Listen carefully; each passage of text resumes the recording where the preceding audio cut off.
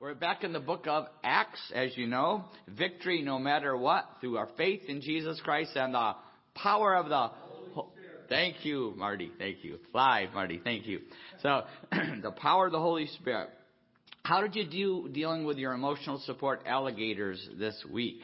Did you kill any alligators? Right? Remember we talked about that last week? My dad reminded me, I can't believe I didn't remember this to share this, but my dad reminded me, my grandfather had, by the way, I'm wearing red because Valentine's Day. If I get too hot, I'll take it off. It's pretty warm in here, but I at least wanted to start it off with that.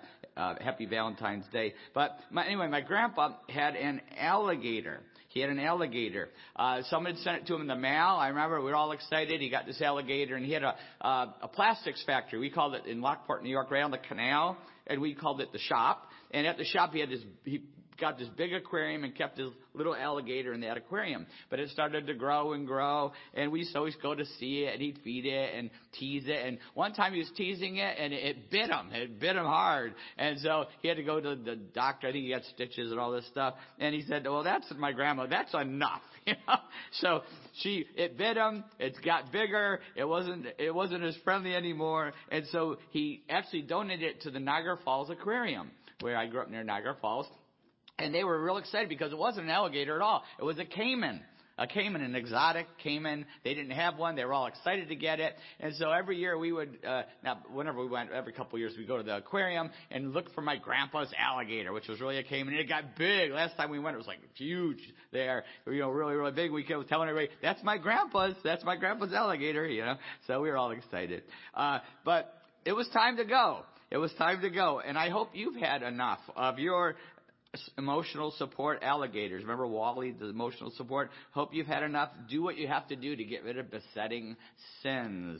All right? So today we're going to move on into Acts 27, verses 1 to 12, where Paul sails for Rome. He's sailing for Rome. And the title is, Are You Sailing on the Titanic? Are you sailing on the Titanic? You'll see why in a little bit. Now, here we're on Acts 27. Paul is sailing for Rome. He's heading to his Super Bowl. This is his Super Bowl, just like the Eagles are in the Super Bowl today. We'll see how that goes. I know a lot of Eagle fans here, but Paul is also in the Super Bowl playing against the Eagles, the Roman eagle, right? The Romans had an eagle as the standard for each legion. They had an eagle, right?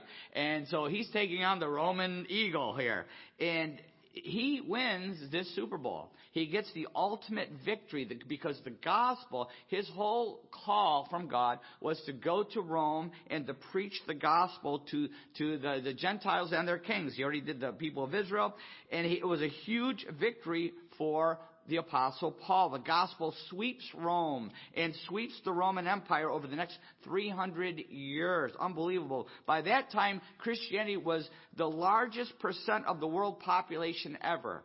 Never has reached that point of 300 years after Jesus. Christianity was the largest percentage of the world's population at that time. Amazing. It turned the world upside down. And that's why Satan went to plan B.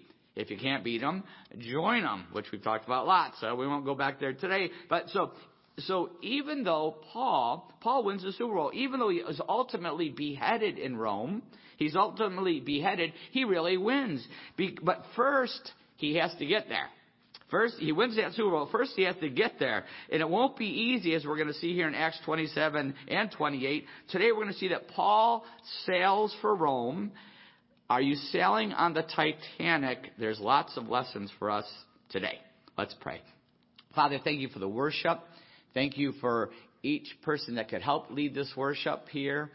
And Father, we pray for each person that's watching or listening to this, whenever it is, that your Holy Spirit would speak to us through your word and through your Spirit, and we would take a step of faith forward, Lord.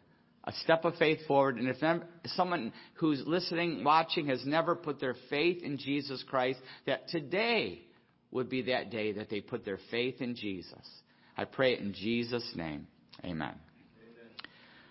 Okay, so here we go. We're in Acts 27, starting with verse 1, and I guess I'll use the screen here. When it was decided that we would sail for Italy, Paul and some of the other prisoners were handed over to a centurion named Julius, who belonged to the imperial regiment. We boarded a ship from the I practice these words. All right, here we go. The Adramyttium, about to sail for ports along the coast of the province of Asia, and we put out to sea. Aristarchus, a Macedonian from Thessalonian, was with us. The next day we landed at Sidon, and Julius, in kindness to Paul, allowed him to go to his friends so that he might provide for his needs. From there we put out to the sea again and passed on to the lee of Cyprus because the winds were against us. When we had sailed across the open sea off the coast of Cilicia and Pamphylia, we landed at Myra and Lycia. There the centurion found an Alexandrian ship sailing for Italy and put us on board. We made slow headway for many days and had difficulty arriving off Cnidus. When the wind did not allow us to hold our course, we sailed to the lee of Crete, opposite Salmone. We moved along the coast with difficulty and came to a place called Fair Havens near the town of Lasea. Much time had been lost and sailing had already become dangerous because by now it was after the Day of Atonement. So Paul warned them, "Men, I can see that our voyage is going to be disastrous and bring great loss to ship and cargo and to our own lives also." But the centurion, instead of listening to what Paul said, followed the advice of the pilot and of the owner of the ship.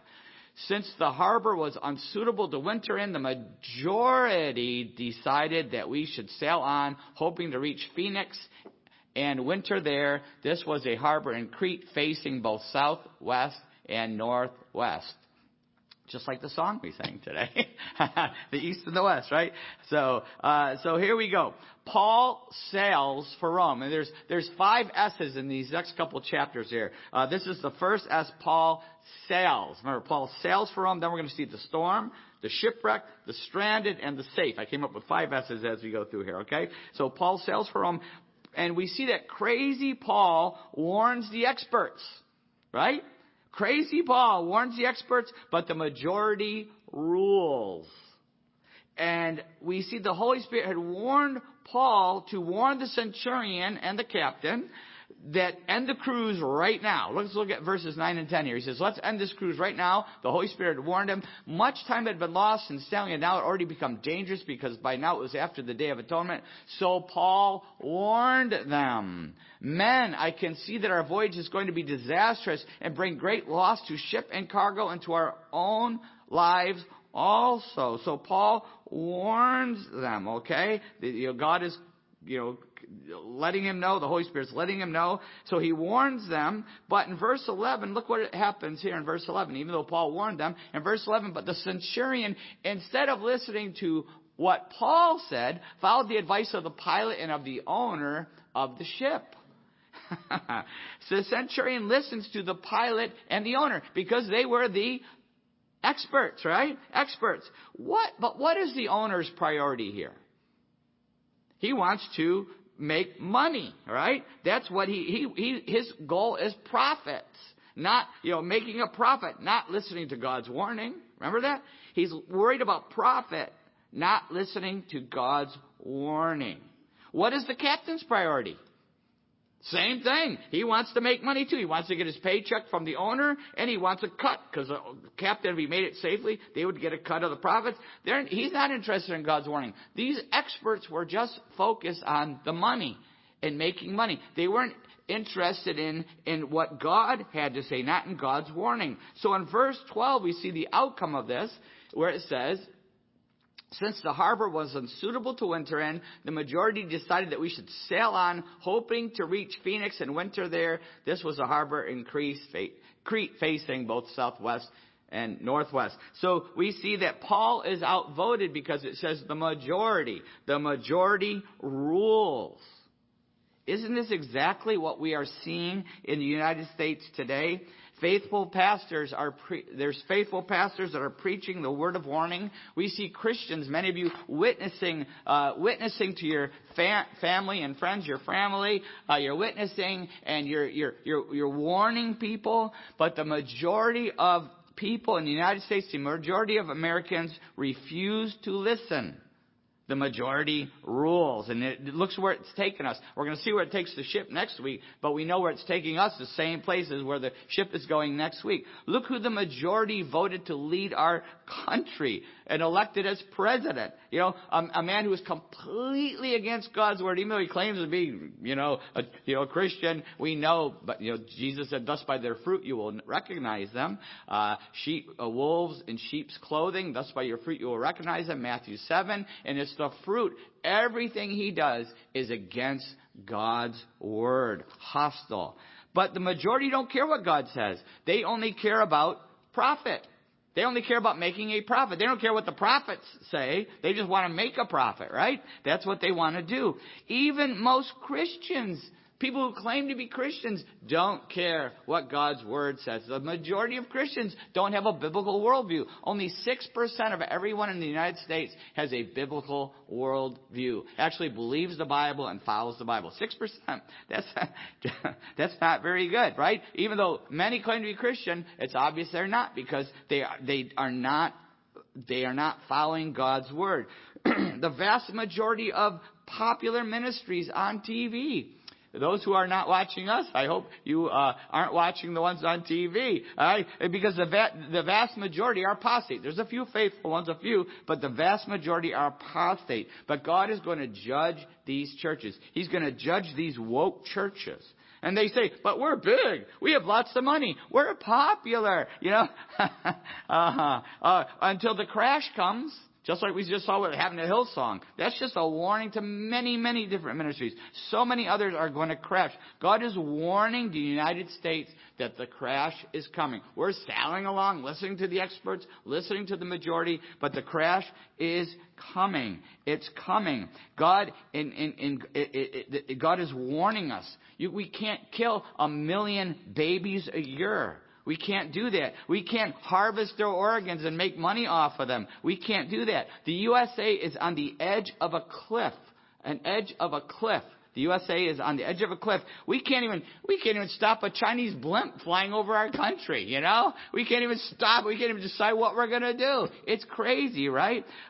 We're paralyzed. We've been paralyzed for a couple years by this virus. People are still terrified, living in fear, under deception from that. The truth is finally coming out.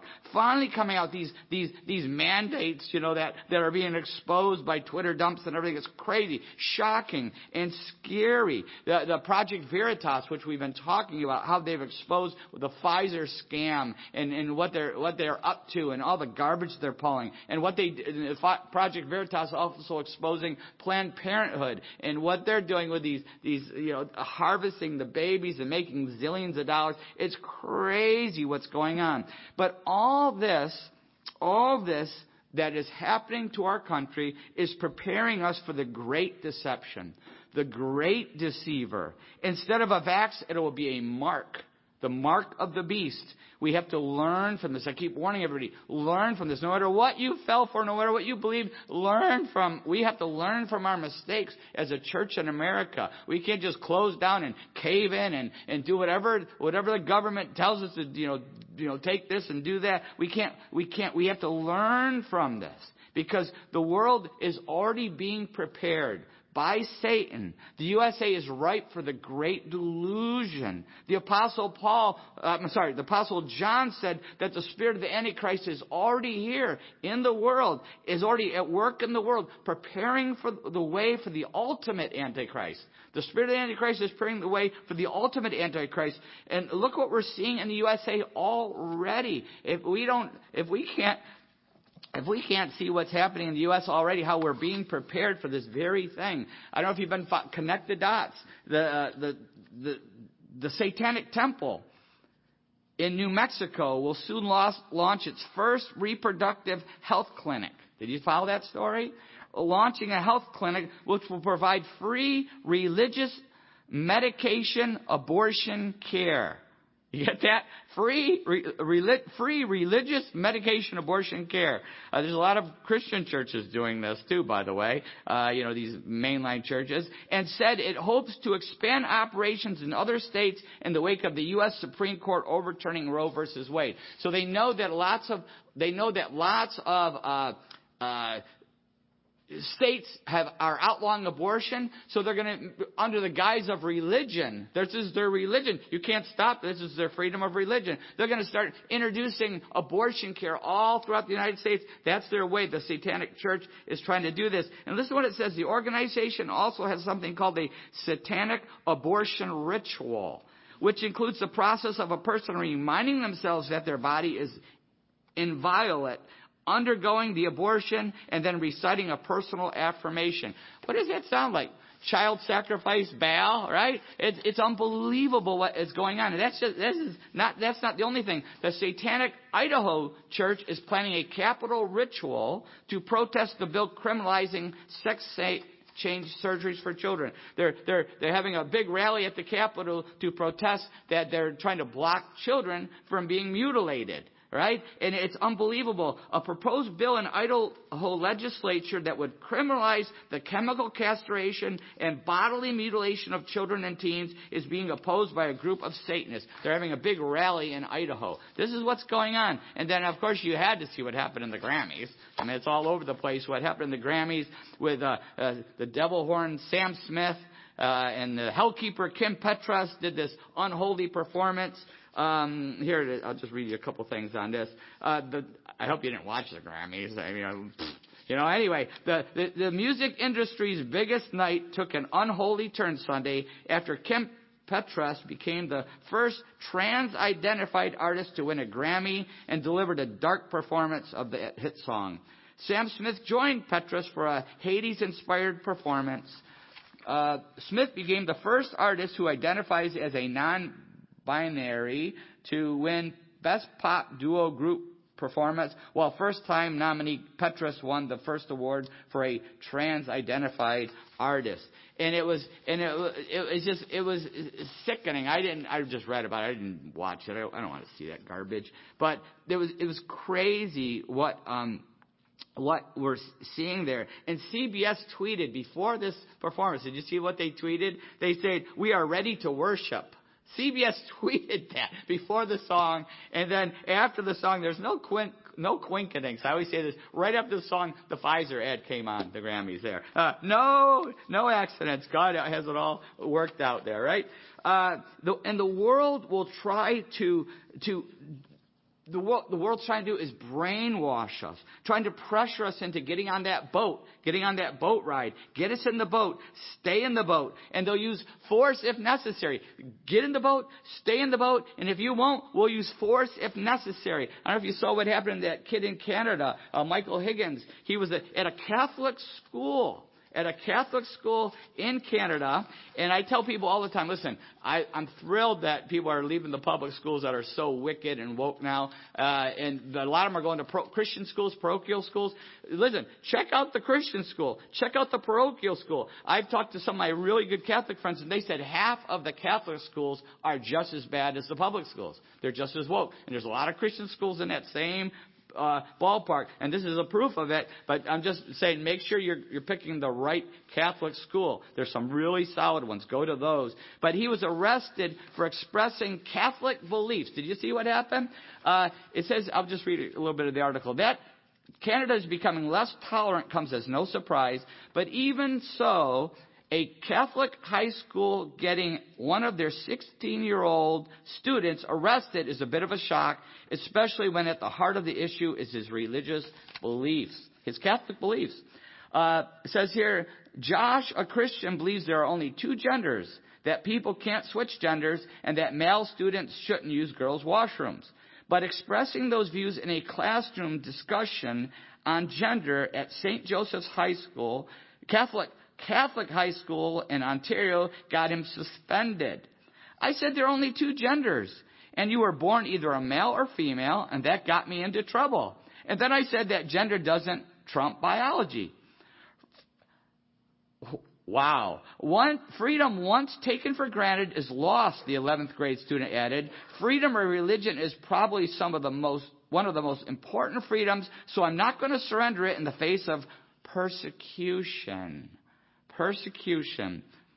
Matters escalated when Josh was later served with an exclusion order. They kicked him out of school, right? On Monday, when he tried to come back to school, the cops were called and he was arrested. The Catholic, I use that loosely, school kicked him out for saying there's male and female, which is the official teaching of the Catholic Church, called God, straight from God's Word. And then on top of that, when he tried to come back to school, they had him arrested. Unbelievable. And that's what they'll try to do. They're gonna try to tell you, get in the boat, stay in the boat, use force if necessary, get on the boat no matter what. And this is a Christian school. Can you imagine what it's like in the public schools, right, in Canada and the USA now? They get on the boat no matter what, or else. I remember when the kids were little. I think we only had like 7 or 8 kids at the time, and they were little, and we were at my parents' farm, and I wanted to take them on a canoe ride, and the only canoe I could find had a hole in it. It was leaking, and it was freezing. There was ice and snow, but I took them out on the pond. We didn't have life jackets, but I got on the pond, and we went from the pond into the creek, and but the girls, you're going to hear. I'm going to show a video in just a minute. The girls, especially Megan and Sarah, were crying. Big babies. But anyway, they were crying, and I said, no, get in. I made them stay in the boat. Get in. I didn't let them get out. I want you to have fun like I had on the farm, right? I want to toughen them up, and they're still traumatized from this. So I'm just going to show the video here before I say any more.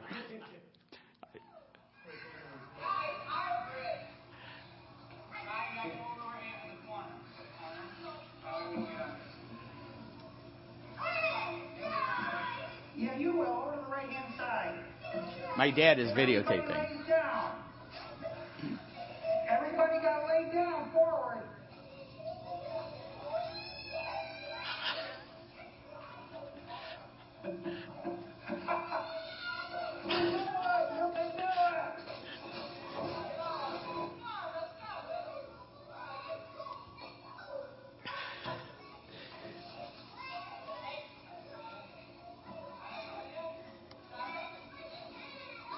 There they go.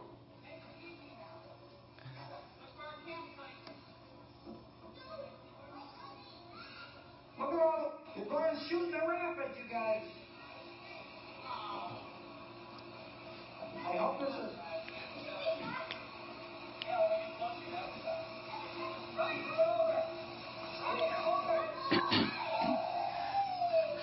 He's crying.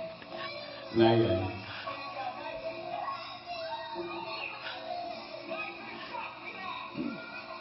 Want to go farther?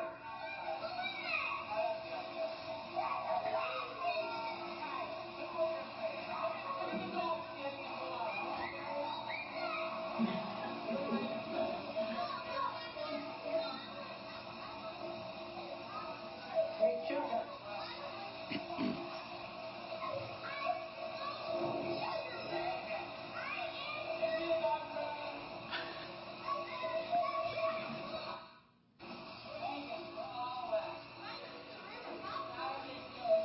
Oh, let me see, Ryan.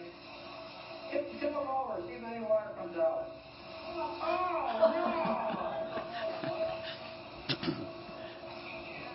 Anyhow. Oh, let's tip it over right here. I know, but Okay, you get a picture of it, right? Especially the girls wanted to get out desperately, even when we were on the pond way back earlier, the deep pond. They wanted to get out, but I wouldn't let them out. They're still traumatized. But that's really a picture. We're stuck in this sinking boat with the world, right? We're stuck in this sinking boat, and we need to get out of the boat. We need to get out of the world's boat. More importantly, even better, don't get into the boat in the first place. Don't get in. The world sells this whole sailing with the world as a cruise. It's going to be fun, but they're really lies. This is blind leading the blind. Don't listen to what they say. And most of the world is on the Titanic. That's why I entitled this, Are You Sailing on the Titanic? The Titanic was a disaster, and most of the world is headed to a disaster. Wait till we see the next few weeks in the book of Acts here. All right, the storm and the shipwreck and stranded. But I want to encourage us, don't go with the majority. Don't go with the flow. Don't go with what the world's trying to, the peer pressure that the world is trying to get us to do. Smoke this, drink that, believe this, act like this. The world is constantly trying to peer pressure us. Are we in the world's boat? Are you in the world's boat? Get out before it's too late. Get out before it's too late. And this is what this is all a warning, as we're going to see as we go through the rest of Acts here. It's a warning of that. Get out before it's too late. I remember years ago, maybe about 15 years ago now, there was a kid who was on the football team. He was an underclassman, and the captain of the football team stopped by his house, and I'll never forget this story. And he comes by the house with a carload of boys, all upperclassmen, and this guy was the young up-and-coming, football guy. So they invited him along. I think he was like a sophomore. And they said, come on, get in the car. So he gets in the car with them, and they start driving around, and they've got alcohol, and they're all drinking, driving, drinking, and they all get really drunk. And this kid had never really drank before, so he was really drunk. He was like throwing up and sick. And they finally says, let's have some more fun. So they went up on the one lookout place where couples would go to make out, the romantic place in this area. And they saw a car up there, and there's a couple, boy and a girl, and they're, making out. And so they come up to it, and they start banging on the car, and scaring this couple. And the boy gets out, and he says, cut it out, stop it. And they beat him, they attack him, they beat him up, they knock him out, they just brutalize this guy. And then they take the girl. And this was getting dark. It was nighttime now. They grabbed the girl, and they put a bag over her head, and they pinned her to the ground, and they raped her. They're raping her. These football guys are just raping this girl and she's just screaming and, freaking out. And you can imagine. Then they said to the younger guy, now it's your turn. And he was like drunk and throwing up and, scared. And they pressured him. You got to rape her too. So he gets down and he starts to rape this girl also. And while he's doing it, finally the girl is trying to get loose and pulls the bag off of her head. It was his sister. His sister. Well, you can imagine what happened to all these young men. But what was that young man's real mistake? He got in the car. He If he hadn't gotten in the car, he would have been fine. Everything. He got in the car, and that's what the world tries to do with us. To get in the boat, to get in the car, and it takes us to horrendous places. And we have to get out of the world's car. The world is sailing along like the Titanic. It's sailing along toward a shipwreck. It's going to crash. But we have to get out of it, and we have to warn people. We have to warn our family and friends, our family. We got to warn them. Most won't listen, but that's what we're called to do. We are called to be light in a dark world. Jesus said this very thing in Matthew 5:14. He said, you are the light of the world. You are the light of the world. A city on a hill cannot be hidden. Neither do people light a lamp and put it under a bowl. Instead, they put it on a stand, and it gives light to everyone in the house. In the same way, let your light shine before men so that they may see your good deeds and praise your Father in heaven. You are the light of the world. That is what we're called to do. We're called to show the love of Jesus Christ. We're called to share the gospel of Jesus Christ. And the darker it gets, and it's getting darker by the minute, isn't it? The darker it gets, the brighter that light shines. Let your little light shine, song, right? The brighter it shines. And we're also not just called to be a light and share the gospel, but we're called to be a prophetic voice also. Very important. We're called to warn people. In Matthew 5:13, it says this. Jesus, just before that, he said, you are the salt of the earth. You are the salt of the earth. But if the salt loses its saltiness, how can it be made salty again? It's no longer good for anything except to be thrown out and trampled by men. You are the salt of the earth. And salt does lots of things. It melts, the ice, we're supposed to melt cold hearts. It flavors, we're supposed to flavor. But salt here, what I want to focus on is that it slows the rotting. When you put salt on meat, it preserves it. Not forever. Sooner or later, that meat's still going to rot. But it slows it down. It gives you time. It gives you days, weeks, months, a long time to eat that meat. It slows it down, the slowing of the rot. It doesn't stop. It slows it down. But that is what our job is as salt. We are here we may not be able to save this country. I think it's probably crossed the line. But we're still called to be salt and light. We're to slow down the rot. That is our job. Even though most people won't listen, it's still our job to be salt and light. Prophets are usually ignored until it's too late, right? The majority will just keep on sailing with the world toward a cliff. Look at what you just saw happen to the shutdown with COVID. People lost their minds. And the USA is sailing toward a cliff. We've been in trouble. We're in trouble. I've been preaching this for 30 years. I saw it coming a long time ago, but very few people respond. 22 years ago when we started, we had all that trouble. I said, and these people were warning what they're going to do to our church and do to all the Christians someday. And I sent out an email, I never forget, to hundreds of pastors warning them. You know what they did? They just rolled their eyes. They said, you're crazy. You're crazy. That will never happen. And now it's all here. Exactly what I said. Because I knew what was going to happen. Our enemies here were warning us what they're going to do to us. But the USA is headed into a storm. 1 Peter 4:16 and 17 talks about this very thing. However, if you suffer as a Christian, do not be ashamed, but praise God that you bear that name. Now here we go. For it is time for judgment to begin with the family of God. And if it begins with us, what will be the outcome for those who do not obey the gospel of God?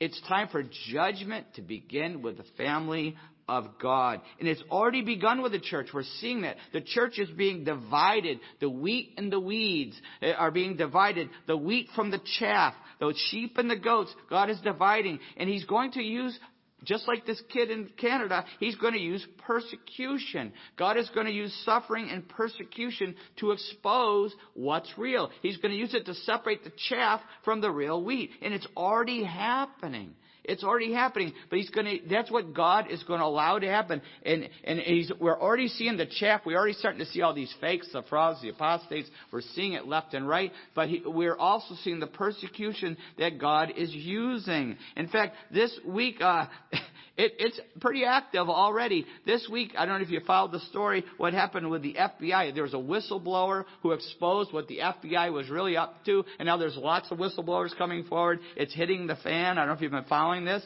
but the Federal Bureau of Investigation rescinded a report on radical traditional Catholic ideology. They were going after real Catholics, true Catholics that followed God's word. They were going after them, and it was based one day after an FBI whistleblower published the document, brought it out. The former FBI agents condemned the document for citing the Southern Poverty Law Center. That was their source. This is what the FBI is using. The Southern Poverty Law Center, which is a left-wing smear factory infamous for branding conservatives and Christian organizations as hate groups and placing them on a map with the Ku Klux. They've already done this with all kinds of Christian groups. They call us hate groups, and they put us on the map with the Ku Klux Klan and all this. This is the Southern Poverty Law Center. It's just a wacko group. But the FBI is using them to go after the true Catholics, the faithful Catholics. That's what they've been using them after. And then they right away, it says this here, the document says, I'm going to read just this part. In the interest of racially or ethnically motivated violent extremists and radical traditionalist Catholic ideology almost certainly presents new mitigation opportunities. Unclassified for official use only and FBI internal use only, do not disseminate externally. You catch that? This is a chance to go after these religious people. Mitigation opportunities. But don't let anybody know about it. Keep it quiet. This is what they're doing. It's insanity that they were doing that, and it's just insanity. And then let's see here, the whistleblowers. There's something else I wanted to bring out here. Here goes. The FBI added. After all this came out, the FBI put something else out to kind of like spin. They spun it. They said the FBI is committed to sound analytical tradecraft and to investigating and preventing acts of violence and other crimes while upholding the constitutional rights of all Americans. It will never conduct investigation activities or an open investigation based solely on First Amendment protected activities. Right.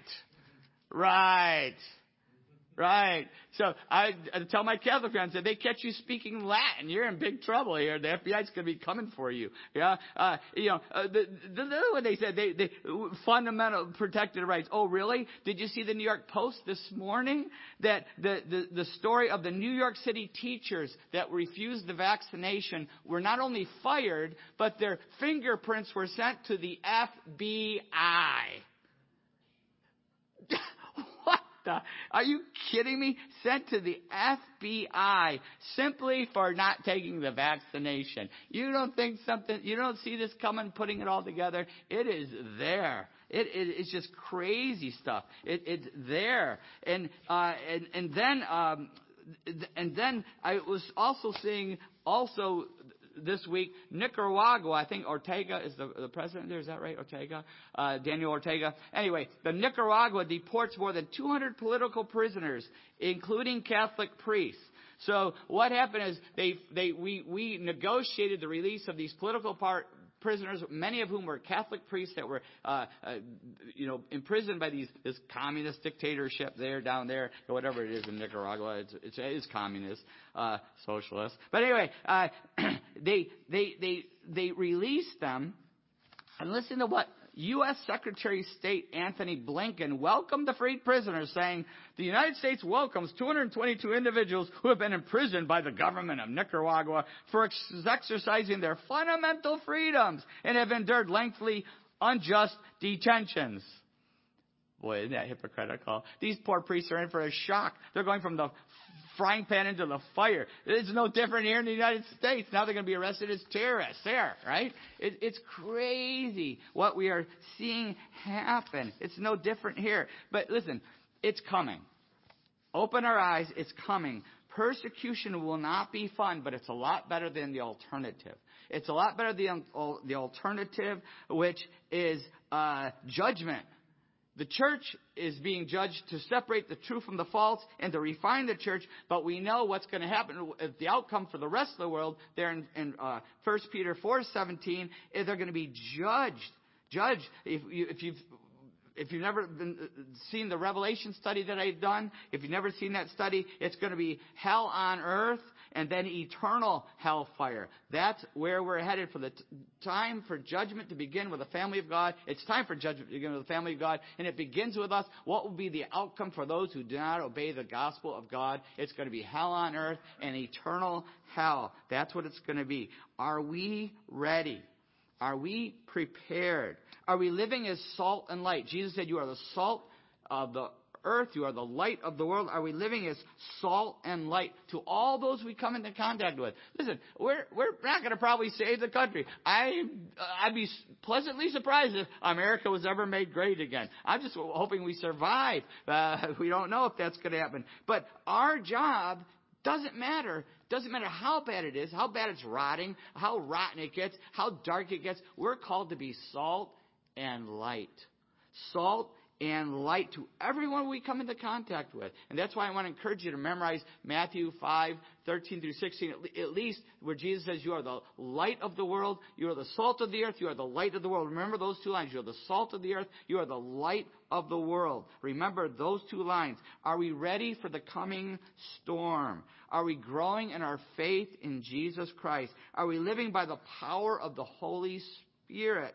Just like in the book of Acts. Why did Paul survive all that he went through, all the way up to his beheading? It's because of his faith in Jesus Christ and the power of the Holy Spirit. He was in the Word. He was writing the Word. Are we ready to do that? Do we have a biblical worldview? Does everything that we hear and think about go through God's Word? We have to learn to ignore the world's experts.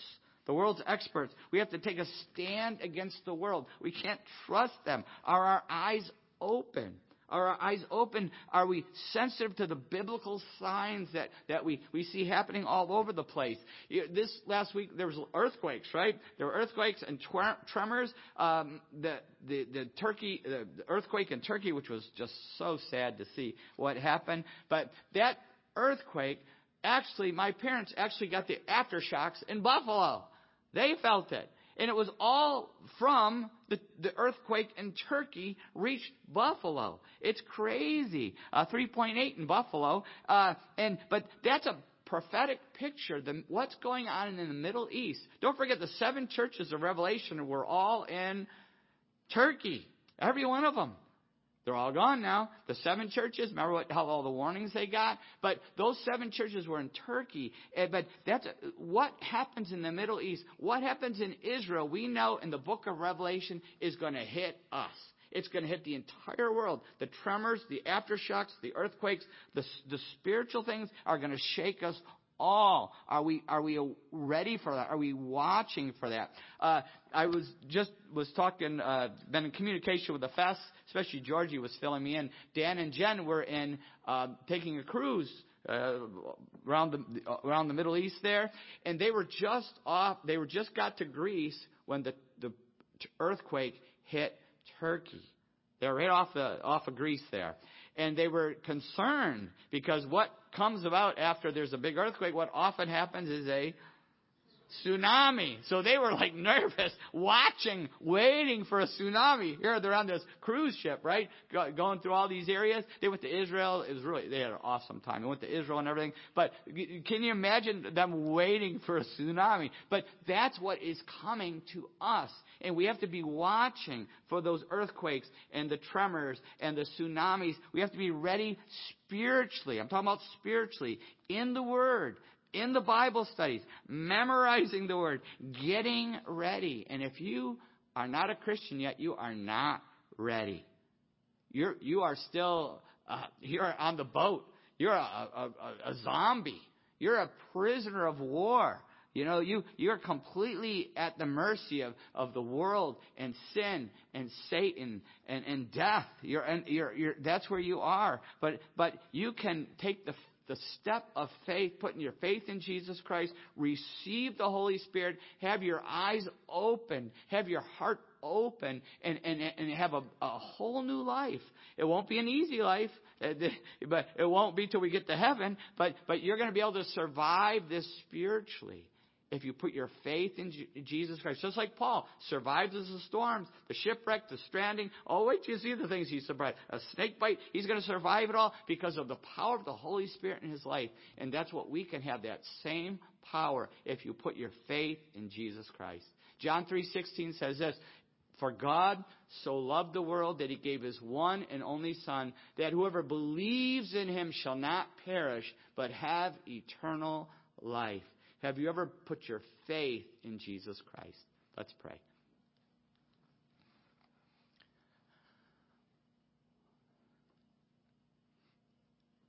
As we go this time of prayer, wherever you are, wherever you're watching this, listening to this, whenever you're hearing this, watching this, have you put your faith in Jesus Christ?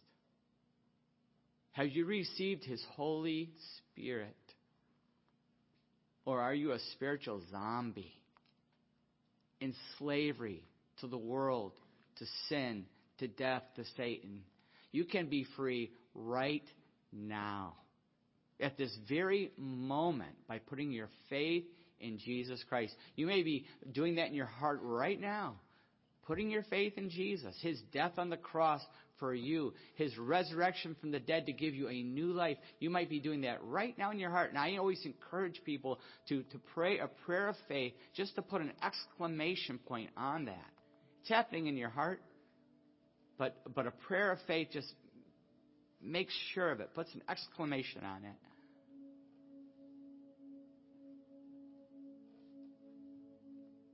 Just pray, God, I don't want the sin. I don't want the garbage. I don't want the world anymore. I walk away. I repent of my old life.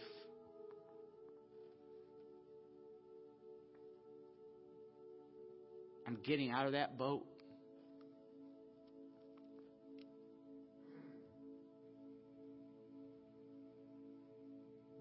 Just like Peter walked on the water, I'm going to follow you, Jesus, across the water.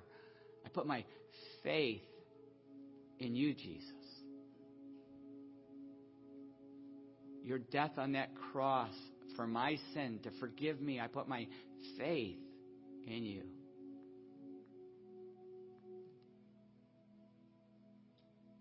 I put my faith in your resurrection from the dead for me, to give me a new life. I put my faith in you, Jesus.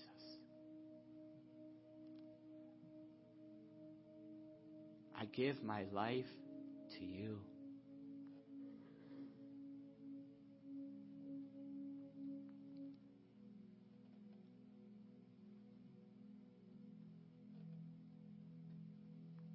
If you have prayed that prayer of faith, put your faith in Jesus today.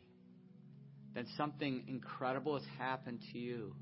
The Holy Spirit is actually in you now, has come into you.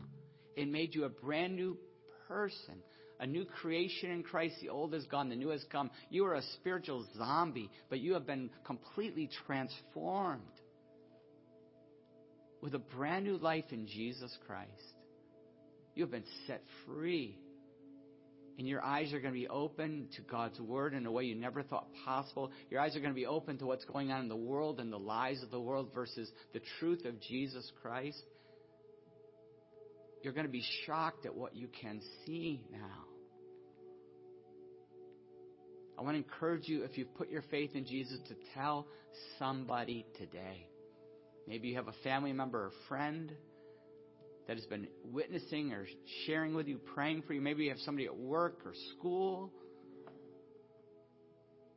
Let them know so that we can be excited. And if you don't have anybody to tell, then tell me. Send me an email, nhcc@comcast.net.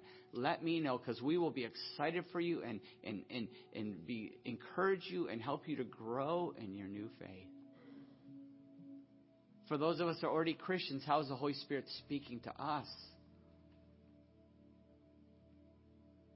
Maybe we've been tempted to get on the boat, or we have got one toe in the boat and one toe out of the boat.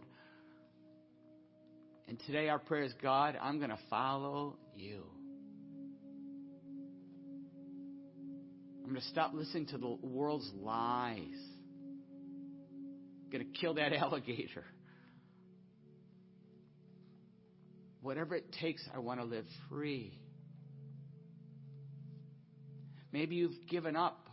It's so dark and so discouraging, and you've just said, what's the point? But you know today that our job is not done. Your job is not done. Wherever God has you, He's called you to be salt and light. Salt and light.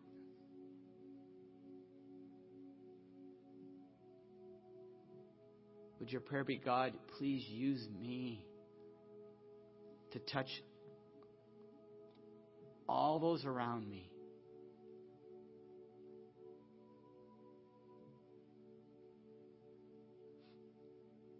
Father, we pray that your Holy Spirit would complete this in our lives.